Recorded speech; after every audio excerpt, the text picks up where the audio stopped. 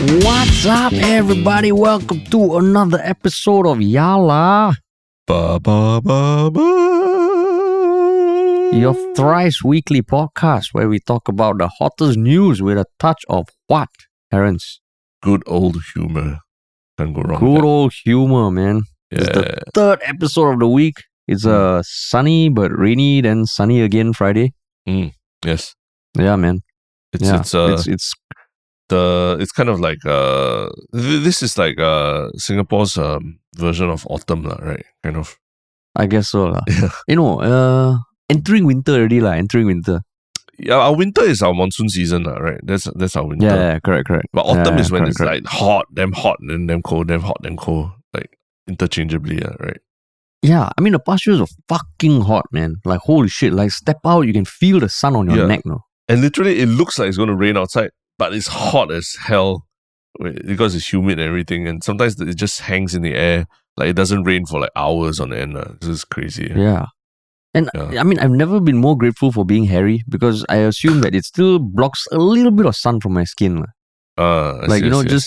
Just on my neck and all that, I was like, oh shit, this is hot as hell. And then, of course, you see people just up and about who don't have a chance to work from home, which is what we discussed. You're like, oh crap.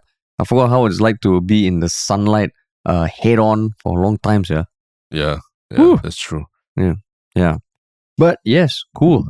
Closing in on Deepavali weekend also. Big weekend, right? Big weekend for for yourself, no? Okay lah. I think because I haven't invited anyone to our house, unlike last year, including yourself, because I'm going to see all of you all at the wedding, or at least my close friends. So I'm so offended. I'm very offended.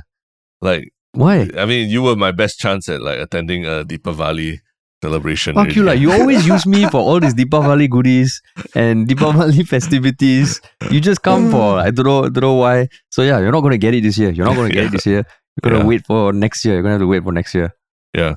But it's a long weekend that sort of just crept onto everyone, right? Yeah, man, long weekend. Yeah.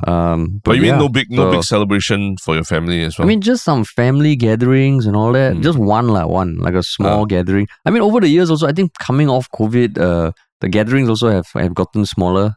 So now that's like status quo. Oh, really? There's no like backlog of like, we haven't celebrated a big one for the last 2 years. I think for my family, not so much. For certain families, I think there's still going to be the Diwali balls and all that kind of stuff. Diwali? What's a Diwali ball? Okay, so, I mean, it's just a celebration. So Diwali and Deepavali, okay, so this is where I might get flamed. They are two terms referring to the same festival. I don't know why there's Diwali versus Deepavali. Okay. But in the event that you do hear someone say Diwali, it refers to Deepavali. Okay. But for Sindhis, the more common term is Diwali. So it's a Diwali ball. And like it's a party. It's a party where all I was asking about the ball. What's the ball? Not so much like what is Deepavali or what's Diwali. Dude, like fucking I've lived in Singapore my whole life and you think I'm asking what is Deepavali? Come on, man. Hey, you gotta give me a bit more credit. We got people who are new to Singapore who listen to this and I'm just trying to educate them like fuck. Yeah. Anybody who's like listening to this and doesn't know what Deepavali is, please let us know in the comments and thank Harish for enlightening us. It's not Deepavali, that's Diwali. Are you familiar with the term Diwali or not? Diwali. My understanding is two. Those is the short form. No, two terms that are essentially the same thing, right? Yeah, something like that. Yeah, then. Okay, no, I want to know when you said the ball, I was more interested in what this ball is. You like explain to me what Deepavali versus Diwali. I'm like, huh? No wonder my fiancé says sometimes I can be long-winded. But anyway, the ball is just like this gathering. And like, I mean, for the Sindhis, they'll have something at Sindhu House, which is just like a clubhouse kind of thing where all the Sindhis come together and hang out, I guess. And I don't know, trade business. And yeah, so then there will be this kind of balls around Singapore. It's just a celebration. So it's like, it's a thing if I go to someone, are you going to a ball this weekend? Like, yeah, you can ask. No, really? You must say Diwali. You must say Diwali ball. No, as in, I'm going to a ball this weekend. Yeah, I'm asking you what you're saying as like a ball is like commonly understood as, you're going to a Diwali ball. Because I mean, I'm saying because I don't. You ask any Chinese person, oh, Chinese New Year, are you going to a Chinese New Year ball? They'd be like, huh? What are you talking about? Yeah, for some reason, Diwali ball is the term. I've never heard of a Diwali party, even though that rhymes. Diwali Chinese people, Chinese majority, you all heard it here first. Yeah, Diwali ball. Yeah, if you want to act like you understand like Indian culture, just say, hey, did you go to the Diwali ball last weekend? No. Oh, I heard it was great. And there's more than one. There's more than one. It's not one ball, right? One ball to rule them all. It's like multiple. Yeah, but Diwali balls just sound a bit weird also. Oh, okay. You know, how is the Diwali balls? You know, it just sounds, it doesn't communicates a very different message. Okay. Communicates a very different message. Got it. So Deepavali, okay, I mean, it's going to be a more family affair for you, lah. Smaller family affair. For me. Got it. Yeah. Correct. And to everyone else celebrating, have a great weekend, man. And even though that sounds like we're ending the podcast, we're just beginning. Yeah. But I mean, I think related to having a great weekend is, I mean, a shameless plug also is to please, check out our TikTok account. A few people know that we have a TikTok account as well, where we post short clips from this, from our podcast. And sometimes we engage in TikTok dances and challenges too. Maybe less in recent months because we don't meet up as often, but then when we do, we still sometimes do some things on TikTok lah. And TikTok's the big beast that we're trying to figure out now as two boomers, millennial boomers lah. Yeah, so help us out there. Sweet. All right. Well, that was a nice light-hearted start to a very, very dark and somber first topic lah. Yes. And that is the recent announcement by MHA, Ministry of Home Affairs, or recent release of 3 different studies that kind of show that the majority of Singaporeans do support the death penalty to a certain extent. That's right. And this was brought up by Minister Shanmugam, who just referred to these 3 studies that were done between 2018 and 2021. And we'll go into the differences between the studies and what it covered. But that was the gist of it. Literally, the title says MHA releases for the first time full studies showing support for death penalty to deter drug trafficking. And a lot of the titles were similar in sound. So, what made you want to talk about this? I think it's I think the preconceived notion I had was that when I read this report, it's gonna feel like a lot of propaganda. It's gonna feel like the survey was very skewed towards one answer. It's gonna feel like obviously this is the results they arrived at because of the way they conducted the survey. But the results surprised me. It wasn't exactly that way. Yeah. As in the results of going through the readings and all, is it? Yeah. The results of you reading it. Yeah, the results, how I felt after I read it actually surprised me. Yeah. So I thought, okay, this might be interesting to talk about since, death penalty and all, and drug trafficking in Singapore is a hot topic these days, right?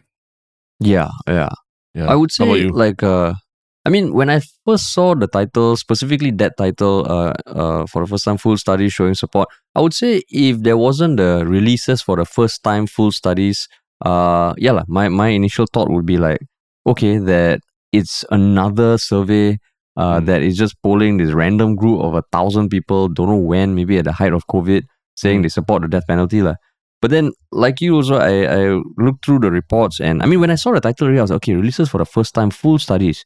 That means we're going to have access to the actual final report, which I don't recall that happening very often for topics like this. So click through. It took me a while to find a link to the website through the articles. I think it was only CNA that put the article link, the link to the research papers in the article. Straits Times today. Now you mentioned it, it's something that annoys me a lot. Is that it's fucking annoying. All these news sites, they make it so hard for you to, or at least they don't want you to get off the site, I think. So they might hyperlink the Ministry of Home Affairs, but you click that and then it goes to other articles on the same site about Ministry of Home Affairs rather than about the actual survey itself, which has its own hyperlink, right? Yeah, exactly. So shout out to CNA for doing something that the readers want, and for today and Straits Times to like, yo man, we have to Google it and then go to the publications page of Ministry of Home Affairs, and you very well know where the reports are. What is wrong about putting a link there? You scared? Is it people will read through and challenge you all? No, they scared people click away from their own click away from the website. That's the main thing. So I'm like, oh God, come on, please. Yeah, I mean, if you're but then you open it in a new tab so people will still come back to your website when they systematically go through the tabs. Yeah, and especially in interest, public interest affairs like that, I think it's important, right? Yeah. But anyway, back to your point. Yeah, so I mean, at the high level, essentially, some of the stats that were kind of referred to was so let's see. There was one study by the IPS Institute of Policy Studies in 2020 that found that 74% of 2,000 Singapore residents and PRs agree or strongly agreed with the use of death penalty for the most serious crimes. 58.6% were in favor of retaining the death penalty, and 53% supported the death penalty in general. And only 22% expressed that they do not approve the death penalty in all instances. So then, I mean, this study kind of differentiated between the death penalty for intentional murder, drugs, or use of firearms with the intention of causing injury. Then, that was the first study. Should I just run through overall for all three? Yeah, sure.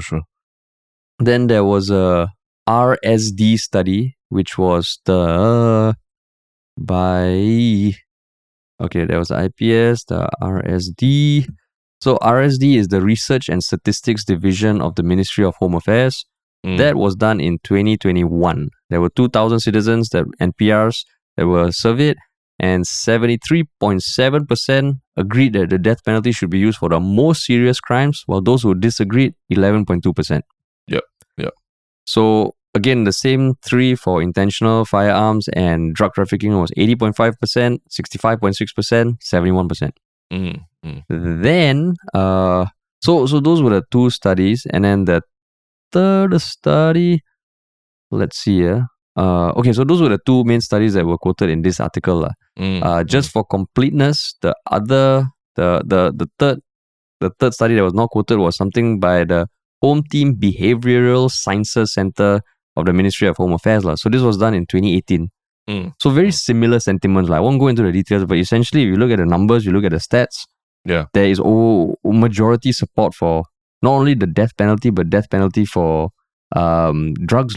Yeah. I mean, not to be a stickler for numbers, right? But in fact, I'm going to not be a stickler for numbers, but I think generally, just by going through or just a cursory glancing through of the statistics, the understanding is around 70%, at least 70% of Singaporeans agree with the various ways, with the various laws about the death penalty that we have in Singapore, right? Generally. Yeah, correct. Yeah. It might be a very general statement, but what you hear, what you see is basically seems to be a majority, right, that are agreeing with the Singapore authorities' stance on death penalty for various serious crimes, right? Yeah. And then, I mean, supplementing that is also the third study that I mentioned, the MHA study, was something that was done in 2021, which found that about 70% of respondents from regional countries also felt that the death penalty is more effective than life imprisonment. And there was a survey of 7,000 respondents from countries in the region where many arrested drug traffickers have come from in recent years. So there was internal within Singapore, but there was also 7,000 respondents from around the region that kind of echoed that one sentiment that Terence just mentioned, that about 70% agree about the death penalty as some form of punishment for the drug trafficking. That's right. Yeah. So, I mean, when you read those stats, when you read 70% and all, same thing, you can imagine that, it's very, very, just some who knows about the questions. But the reports one report is 9 pages, and this is hardcore academic reports. One is 18 pages and another one is 16 pages. Yeah, that's right. But as you went through, what stuck out to you? There wasn't, there were, I'm not saying that it was bulletproof, right? But in terms of the methodology or like what you said, questions asked and all that, I didn't have that much of a bone to pick with a lot of it. The way they were phrasing and asking questions and being quite specific and quite, about what they were asking also.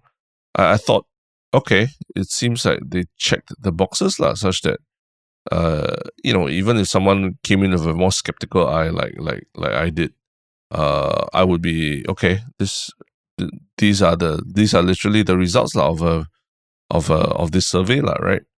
And I don't doubt the authenticity of the survey and everything. It's just I suppose it's what was interesting was that I also just reading a lot of the comments online was that similarly a lot of people also felt, okay, this is essentially what the situation is now and these are the stats to back it up.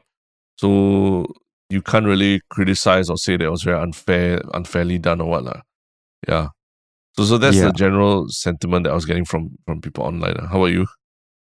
Reading through it, it does get quite technical. And I don't think we need to go through the exact questions, but it does seem quite substantial to someone like a lay researcher to me. Yeah. And at least more so than other studies that we have seen or heard of. But same thing when I was looking at sentiments online or even my own thoughts is like, one question was that, so this is clearly in response to a lot of scrutiny, not only from Singaporeans, but also from the international community. As a result of some high-profile cases from Singapore in the past few years. Yeah. So it is a substantial study. I know some people were criticizing that, of course, depending on the questions you can ask or who you ask, you will get these answers. Or if you're looking for an answer, you can phrase the questions and all that. But then when you look at the report, okay, it feels quite substantial.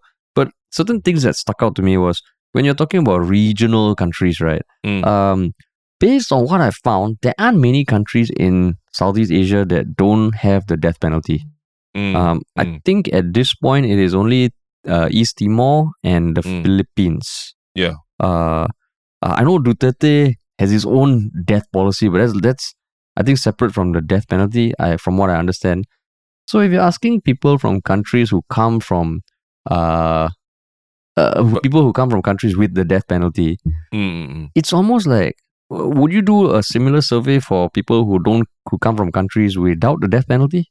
And I just thought, okay, maybe that is the next piece of the puzzle that I hope there can be some research on, because this one almost feels like the thing about the death penalty is an effective deterrent. Yeah. I would also say that I agree that it is the best, it is a good deterrent, but I think Brunei has this law that you can get your hand cut off if you are caught stealing. That's a good deterrent, but is it the best deterrent to have? So that's why when I hear statements like good deterrent, of course it's a good deterrent. Like nobody wants to die. I think someone on Reddit also shared a link to some long interview with his ex-kingpin or something, and he said even when they're thinking strategically about which countries to go into, if there's a death penalty in that country, chances are they would deprioritize it, which is understandable. Yeah. So that was one question that came up.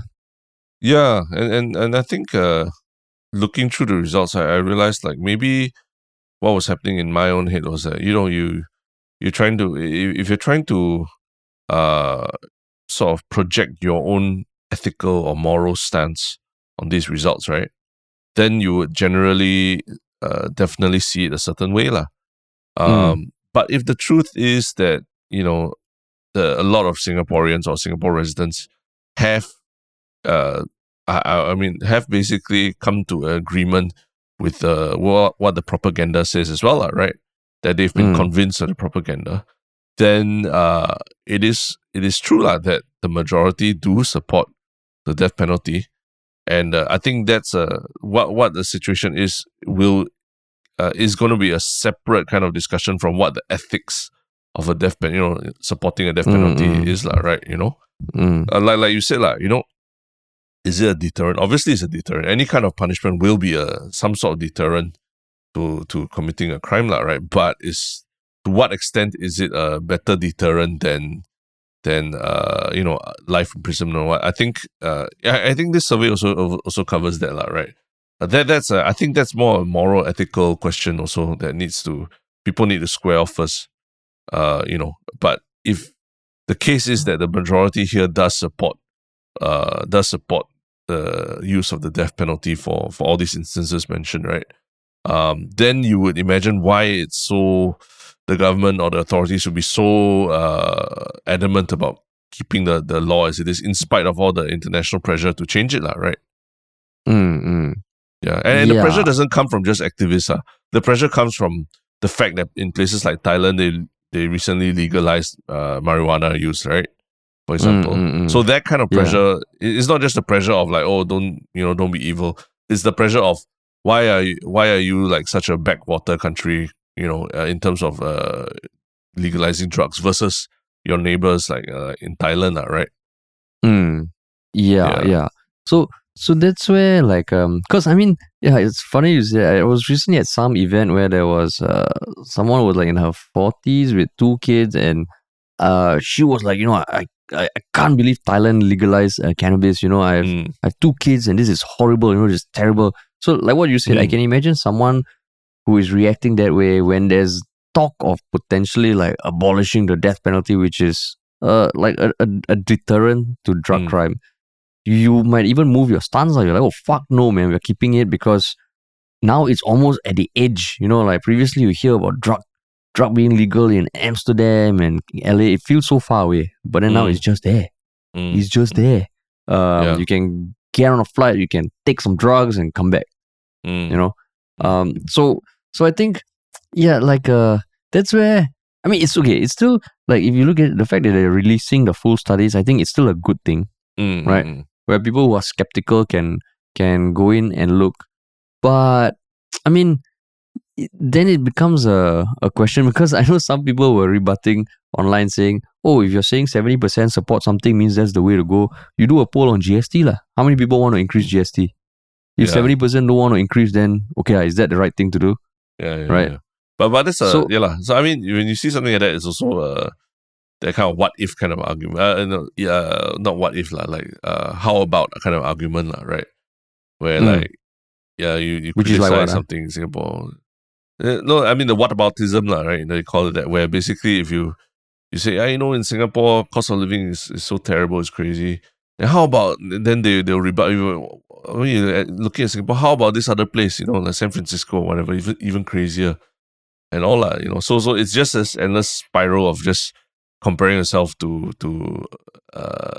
worse off places, so that just to try to make the argument invalid lah, which is, I think, it's not a very productive way of talking about how to make things better. You know what I mean?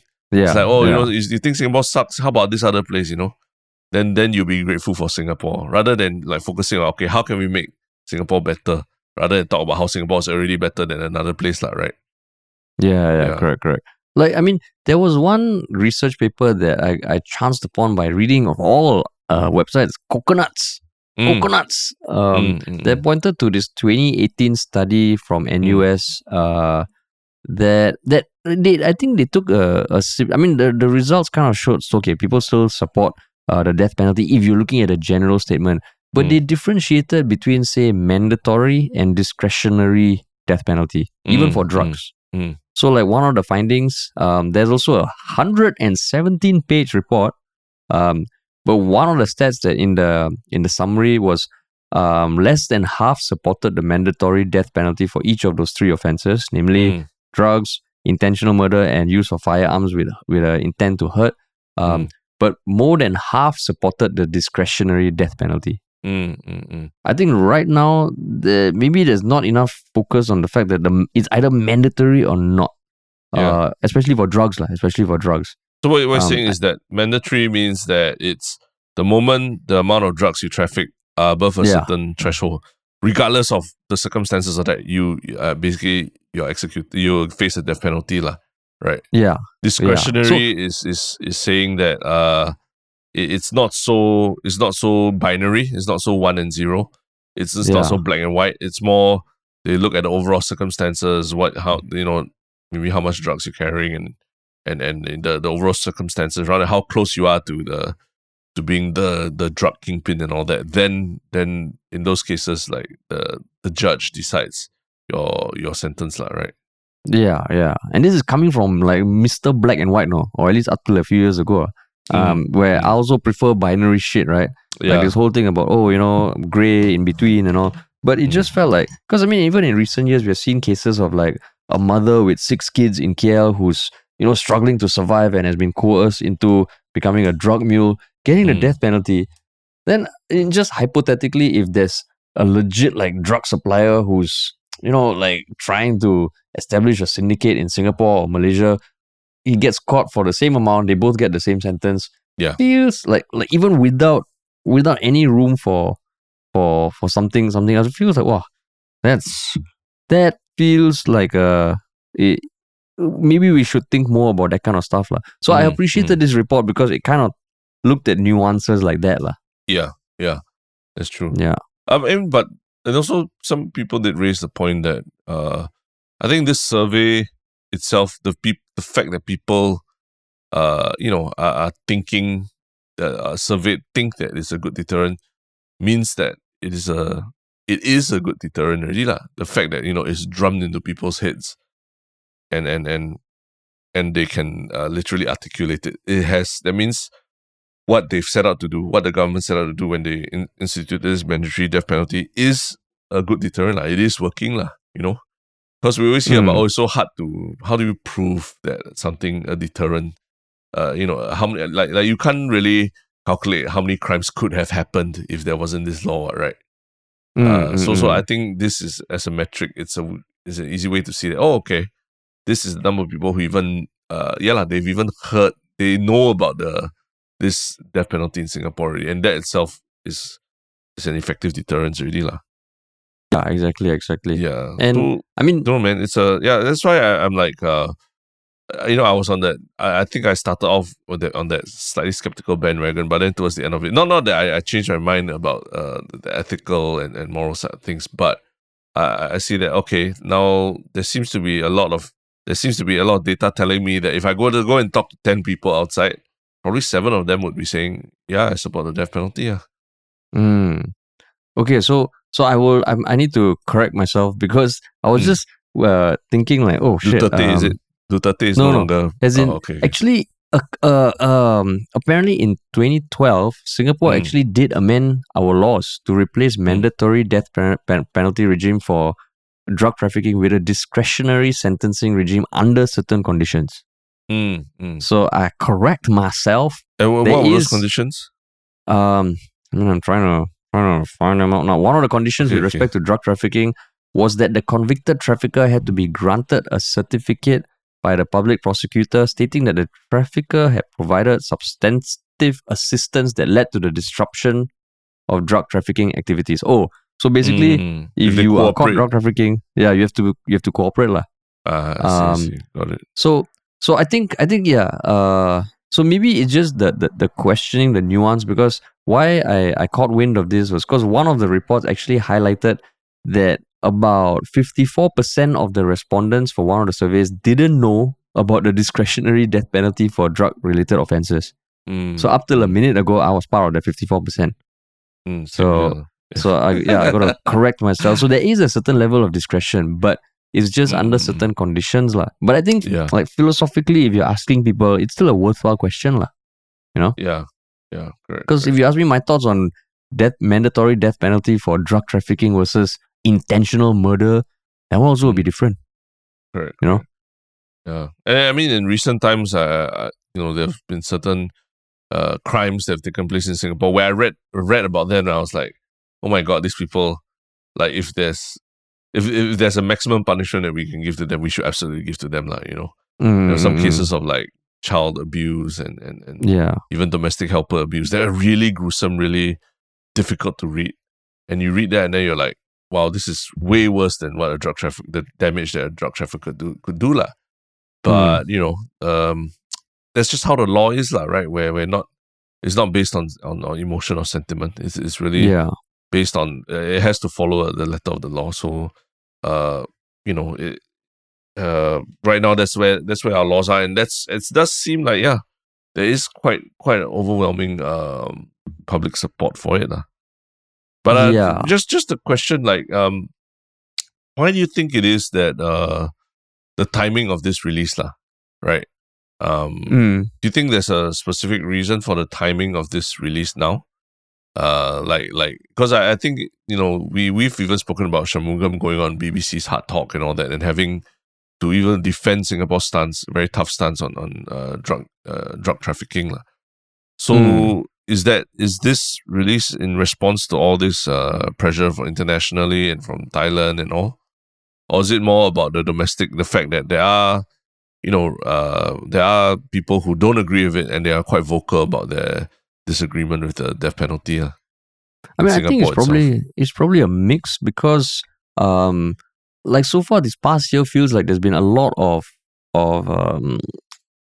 activity in the international space targeted towards Singapore about our drug related policies, and I think even last month there were two statements, one by the UK based International Bar Association's Human Rights Institute and Switzerland based International Commission of Jurists, calling for Singapore to place a moratorium on executions with a view to abolish the death penalty. So I think this year feels like more so than last few years. There's a lot of attention. So I think there's that. Then there's the legalization of cannabis in Thailand. So I don't know, man. I think it's just it's a sign of the times, or like wouldn't say it's a perfect timing. But I don't know. Did you have any theory? Remember there was a very interesting comment when we made a podcast about Vogue Singapore having their license, like the application for a 1-year license revoked, and then they had to reapply for a shorter license. And then there was a comment on Reddit where someone pointed out that Vogue Singapore had a very stylish magazines, very stylish spread about anti-death penalty activists in Singapore, right? Where they photographed and interviewed I think Kirsten Han, Constance Singham, and one more activist. I can't remember the name, but I did read the article. And then immediately there was a response from the MHA to that article as well, right? So I think in the Reddit there was some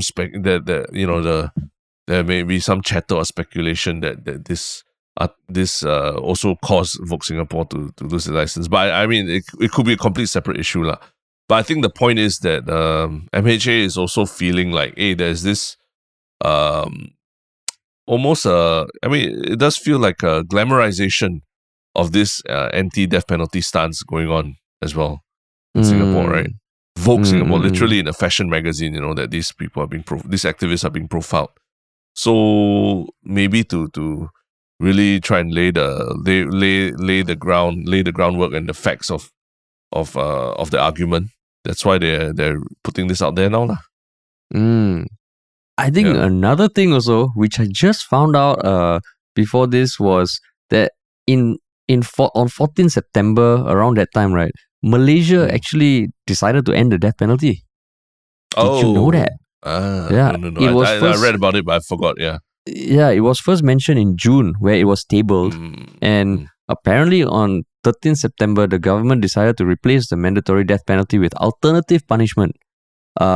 So they has agreed in principle to the proposal to substitute sentences for 11 offences carrying the death penalty. So so Malaysia. So that's where you can imagine there is momentum gathering. You saw that with repeal 377A, right? It was many years in the making. We were looking at other democracies or other Asian countries lifting or repealing it. So I can imagine there being kind of heat okay, so what's Singapore going to do? What's Singapore going to do? Then now it's like, yo man, we spoke to the people. We spoke to the people. Yeah, if you want to change anything, come and run for elections. Come and run for elections. You can change, but you got to be in the parliament. Yeah. So, I think now more than ever, if you have never really had a perspective on the death penalty, it's maybe just worth thinking about. Because ultimately, it's one of those things that we do need to figure out as a society, I feel.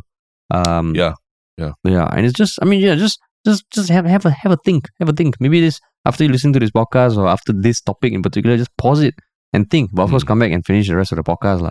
But just think. That's right. Have a think about man. it. And of course, if you have comments like Reddit, just go on and holler there, man. Yeah. Because death penalty is always tricky. Yeah. Always tricky. Speaking of international pressure, right? Yes. One of our institutions in Singapore is also facing some international pressure to do the right thing. And what is this institution we're talking about? The institution is the Asian Civilisations Museum. And apparently there's a Cambodian team that is like just hunting down museums around the world trying to retrieve what it says are lost national artifacts. And trying to get it back lah. And not say they're just going in and you give it back to us. I mean, they are looking at licensing and loaning, but to just reclaim what they feel is rightly theirs lah. And I think there was a Singapore, the Singapore Asian Civilisations Museum did get contacted by the team, and they apparently defended their acquisition of a Nepalese religious sculpture which they bought from a supposedly improper artifact collector So that's why, I mean, like this was just interesting, but what made you want to talk about it? I guess it's I think there's more of the developing countries around Southeast Asia, even ourselves, as a very young country, are coming to terms with our history as a colonial, as a once a colonial outpost and everything, right? Then now we're modernizing and starting to realize that, hey, there's so much of our history that has also been taken from us forcefully, right? And if those pieces of our history, in terms of artifacts, cultural artifacts, are now residing, in other countries that took them, that where the authorities or the people of that country took them by force, right? Or even like stole them or something like that. Is there a moral obligation for them to return these artifacts, even though they've done a good job of preserving it and putting it out there in public for people to look at and appreciate, right? And even if it's procured through legal means as well, is there a moral obligation for these institutions to return these artifacts? Because I think for this case, the team from Cambodia is not just Singapore, but it's on a global quest, right? To retrieve all these national artifacts to home, So other countries like Japan, Korea, Taiwan are also included, where they want to look at all these different Cambodian antiquities, and it's not just looking at the actual artifact itself, but to also look at any invoices, any documentation that really gives you a clue of how it was procured and whether it was done through legal means and all that, right? Yeah. So I mean, when any country that has a museum or that you probably will come up with some of these moral quandaries. Yeah. So I mean, okay, what's your relationship with museums over the years? Over the years, what do you mean? Like, do you like museums? Do you dislike museums? Do you think they're boring as fuck? I mean, no. I think museums have a very important place in any country's cultural makeup, because they do a job that often we forget that it's very important, like the archiving and education of the people about their past and their history and all that, right? So I especially now with a kid and all, all the places that I used to think, it's really nice to go to a museum for a date and things like that. Now they become, it'd be nice to bring my kid to a museum to see a bit of history that he might not be aware of, right? So yeah, I mean that's my general relationship with museums. How about you? Why are you asking this question specifically? because I grew up not liking museums. I was like, why you want to? I never used to like history. I never used to like museums. I'm like, yeah, it's just in the past, blah, blah. But then I grew to love museums. I think one turning point was when I went to London for the first time in uni, and I went to the British Museum, and I was like, holy shit, this is damn cool. And I went to the Smithsonian and all that. But it was also around that time where someone, I can't remember who, kind of like there was some conversation that made me realize, oh shit, like these things is like an Egyptian mummy that's 10,000 years old. How come it's in the British Museum? Then I just started. I mean, I never dived deep into it, but it always struck me as like, okay, these museums, they have cultural artifacts of other cultures. I'm guessing it wasn't done like what was that process like? If you have a 10,000-year-old mummy, or like the oldest mummy that has ever been found, but it's in the British Museum, why is it there? So then over the years, I came to realize, okay, like the whole ecosystem of museums also feels like, wow, there's a lot of things that goes on in the background.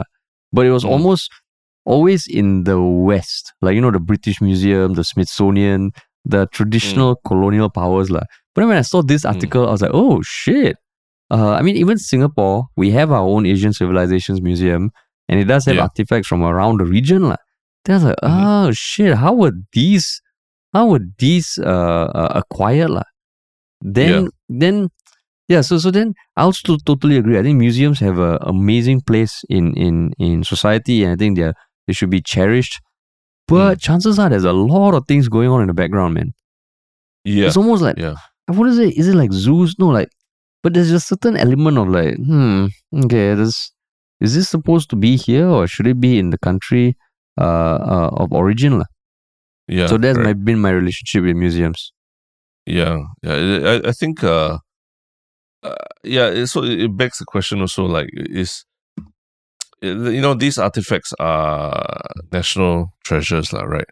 And even you consider them international treasures in a way, because let's say that British Museum is visited by a lot of people, a lot of tourists, and it might be the one and only time they actually get to see some of these artifacts as well, right? And you can't deny that these institutions have, because of their history and everything, they have a lot more easy access to funding, and even down to like the procedures of taking care of all these artifacts and all that, right? They might be better, or they might be the experts or something like that.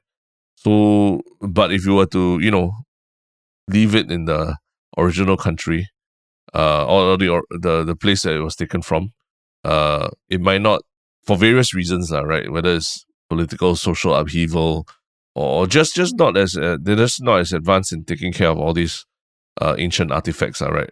It could be subject to a lot of it could one day be destroyed, if not just wear and tear or whatever, and it'll be gone forever, right? So is it a better thing that there's someone who knows how to take care of it, that's taking care of it now? But it could still one day be returned to the country, right? The question is, does it need to happen now or what, right? I'm only saying this because I think I believe there was a time that I traveled to, I think, Myanmar, if I'm not wrong, and there were certain very historic historical locales within Myanmar that I was surprised that they weren't on the what's the World Heritage list, right? UNESCO World Heritage. Yeah, UNESCO World Heritage list, as compared to something like Botanic Gardens. Then I realized it's because I think there was talks of it being on the World Heritage list and all these this historical site being on the World Heritage list, but because of what the locals had been doing to the ancient statues and artifacts, or not taking care of them properly, or making modifications to them, such that they couldn't qualify to be on the UNESCO World Heritage list, as in there had been additions, there had been modifications done to the original site itself, right? Yeah. So it's no longer what it was before. It no longer reflects of the actual heritage and history of the place. so they couldn't enter it in the World Heritage List. So it made me realize, even if sometimes if you leave the artifact in its original country, it's actually less well taken care of than if it's not in the original country, right?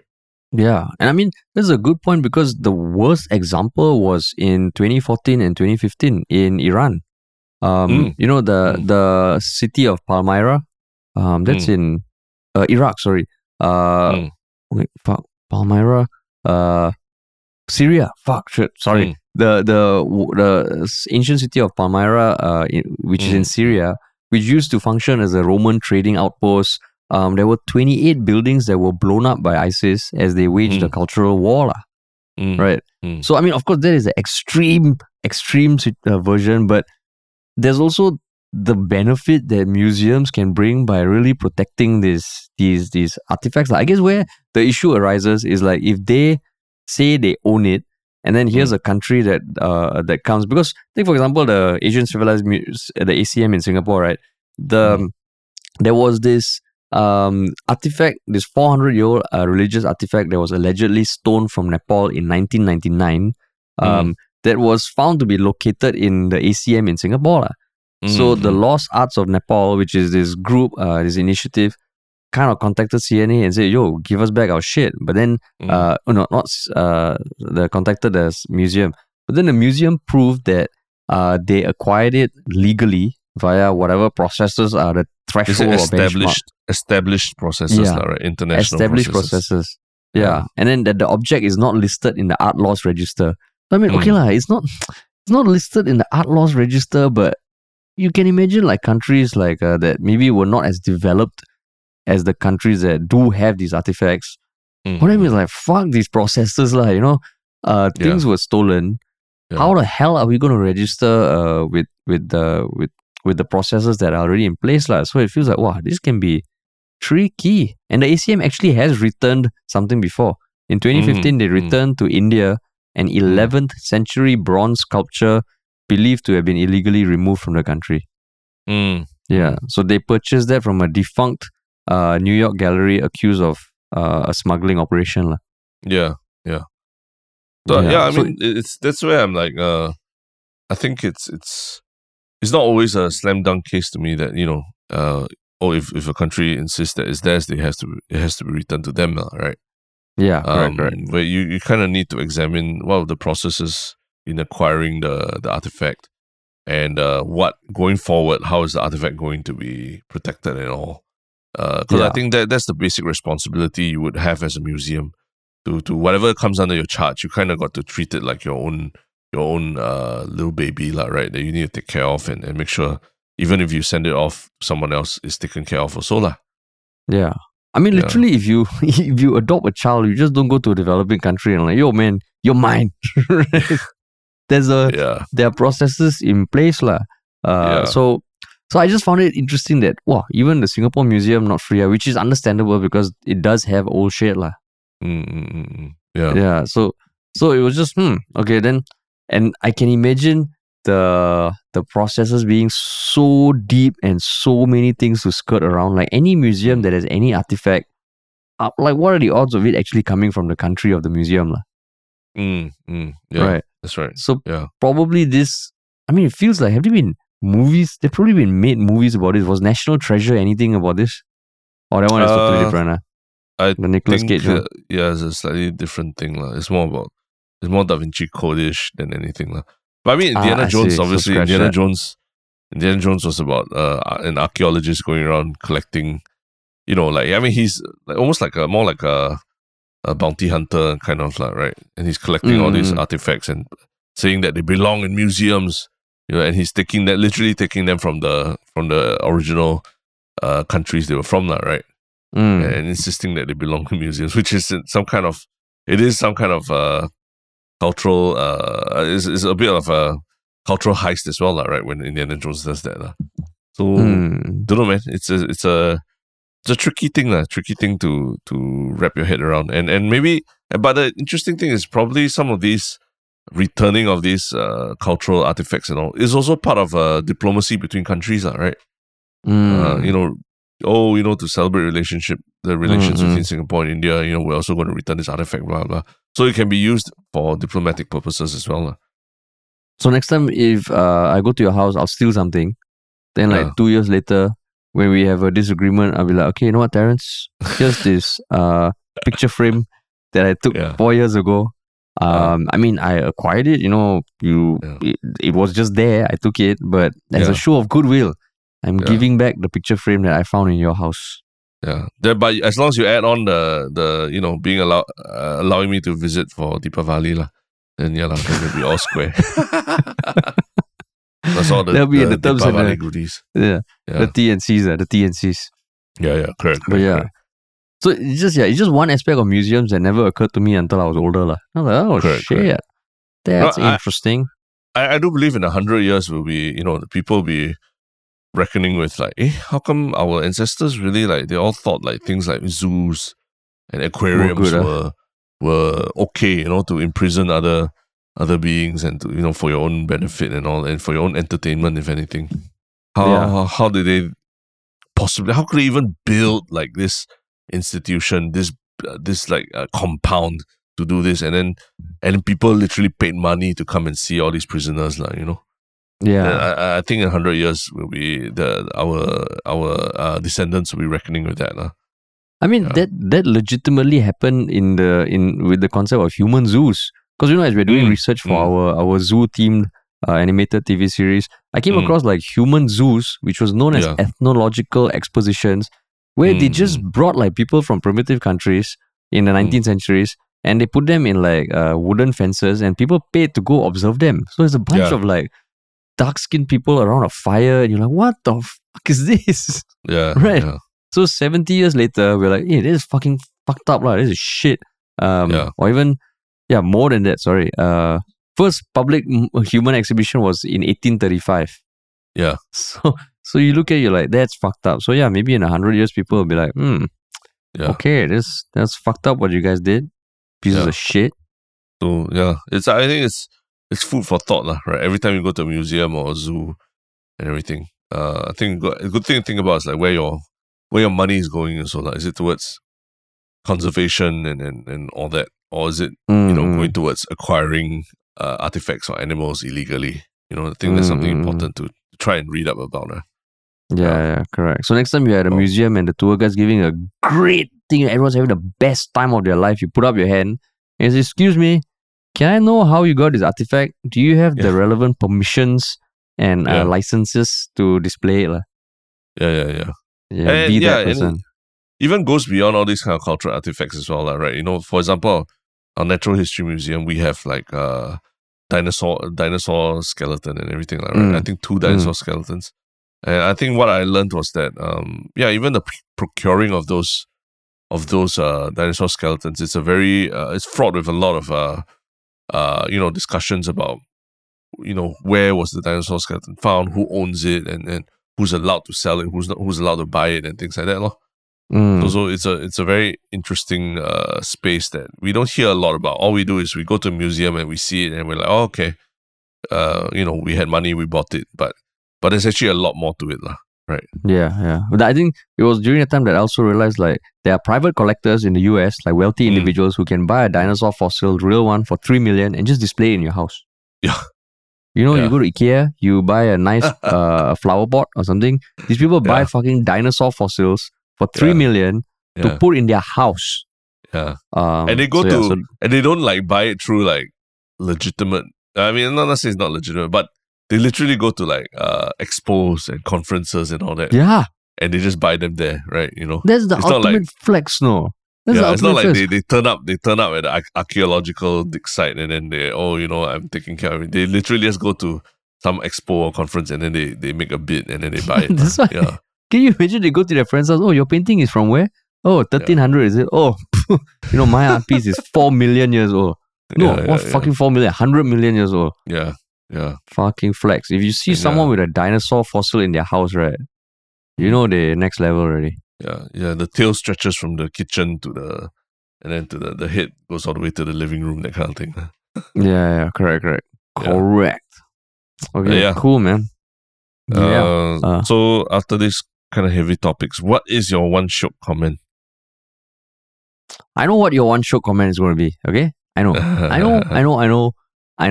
Okay. No, actually, if it's about the 2007 thing, I think we're still running the poll on Instagram, so maybe we'll wait. On Instagram. On Instagram, yeah. Just put it up last night, yeah.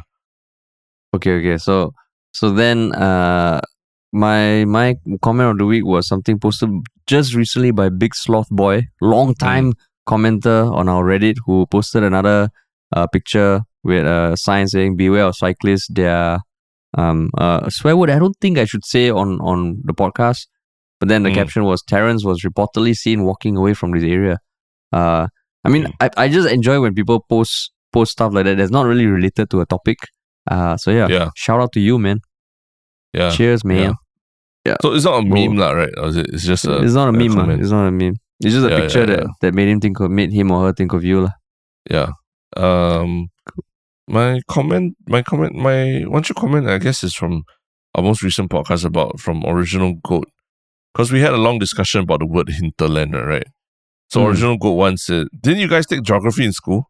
Hinterland refers to a region that is serviced by a city. In colonial days, Singapore's hinterland was Malaya, where rubber and tin were produced and exported through Singapore. Conversely, foreign goods were imported through Singapore and distributed throughout Malaya. The sensitivity is that the hinterlands were usually poorer than the metropolis, so calling a region a hinterland can be viewed as looking down on people from that region." You took geography, right, when you were in school? Yeah, I did. And do you remember any mention of hinterland? Actually, now I do. Oh, you do? Okay. I took geography in secondary school at JC, man. Not JC. Secondary school. Yeah, secondary school. Yeah. Oh yeah, hinterland. That's true. Yeah. Although I must say that when I Googled hinterland, this aspect of it didn't come up, lah. But if it's a term that is used in geography, I can see how it's used that way, lah. Yeah, correct. Yeah. Interesting to know. Interesting, man. Interesting. Thank you, Original Goat One, for this clarification.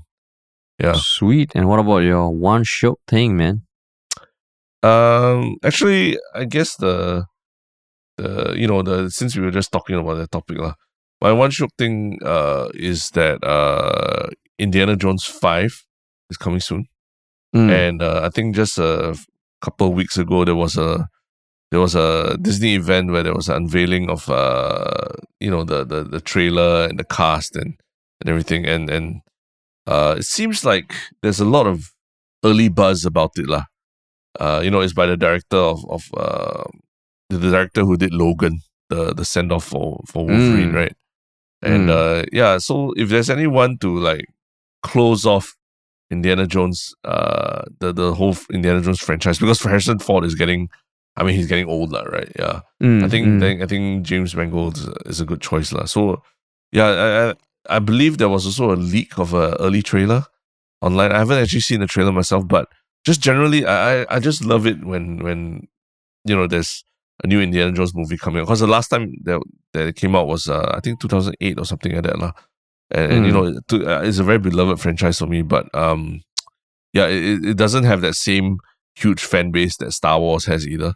So now just enjoying the this general buzz about it, and then I'm seeing there's new Indiana Jones toys and all that coming out. I'm like getting pretty excited about the movie. Yeah. And I just hope it doesn't disappoint. Yeah. Oh, I see. Yeah. Wow, that's cool, man.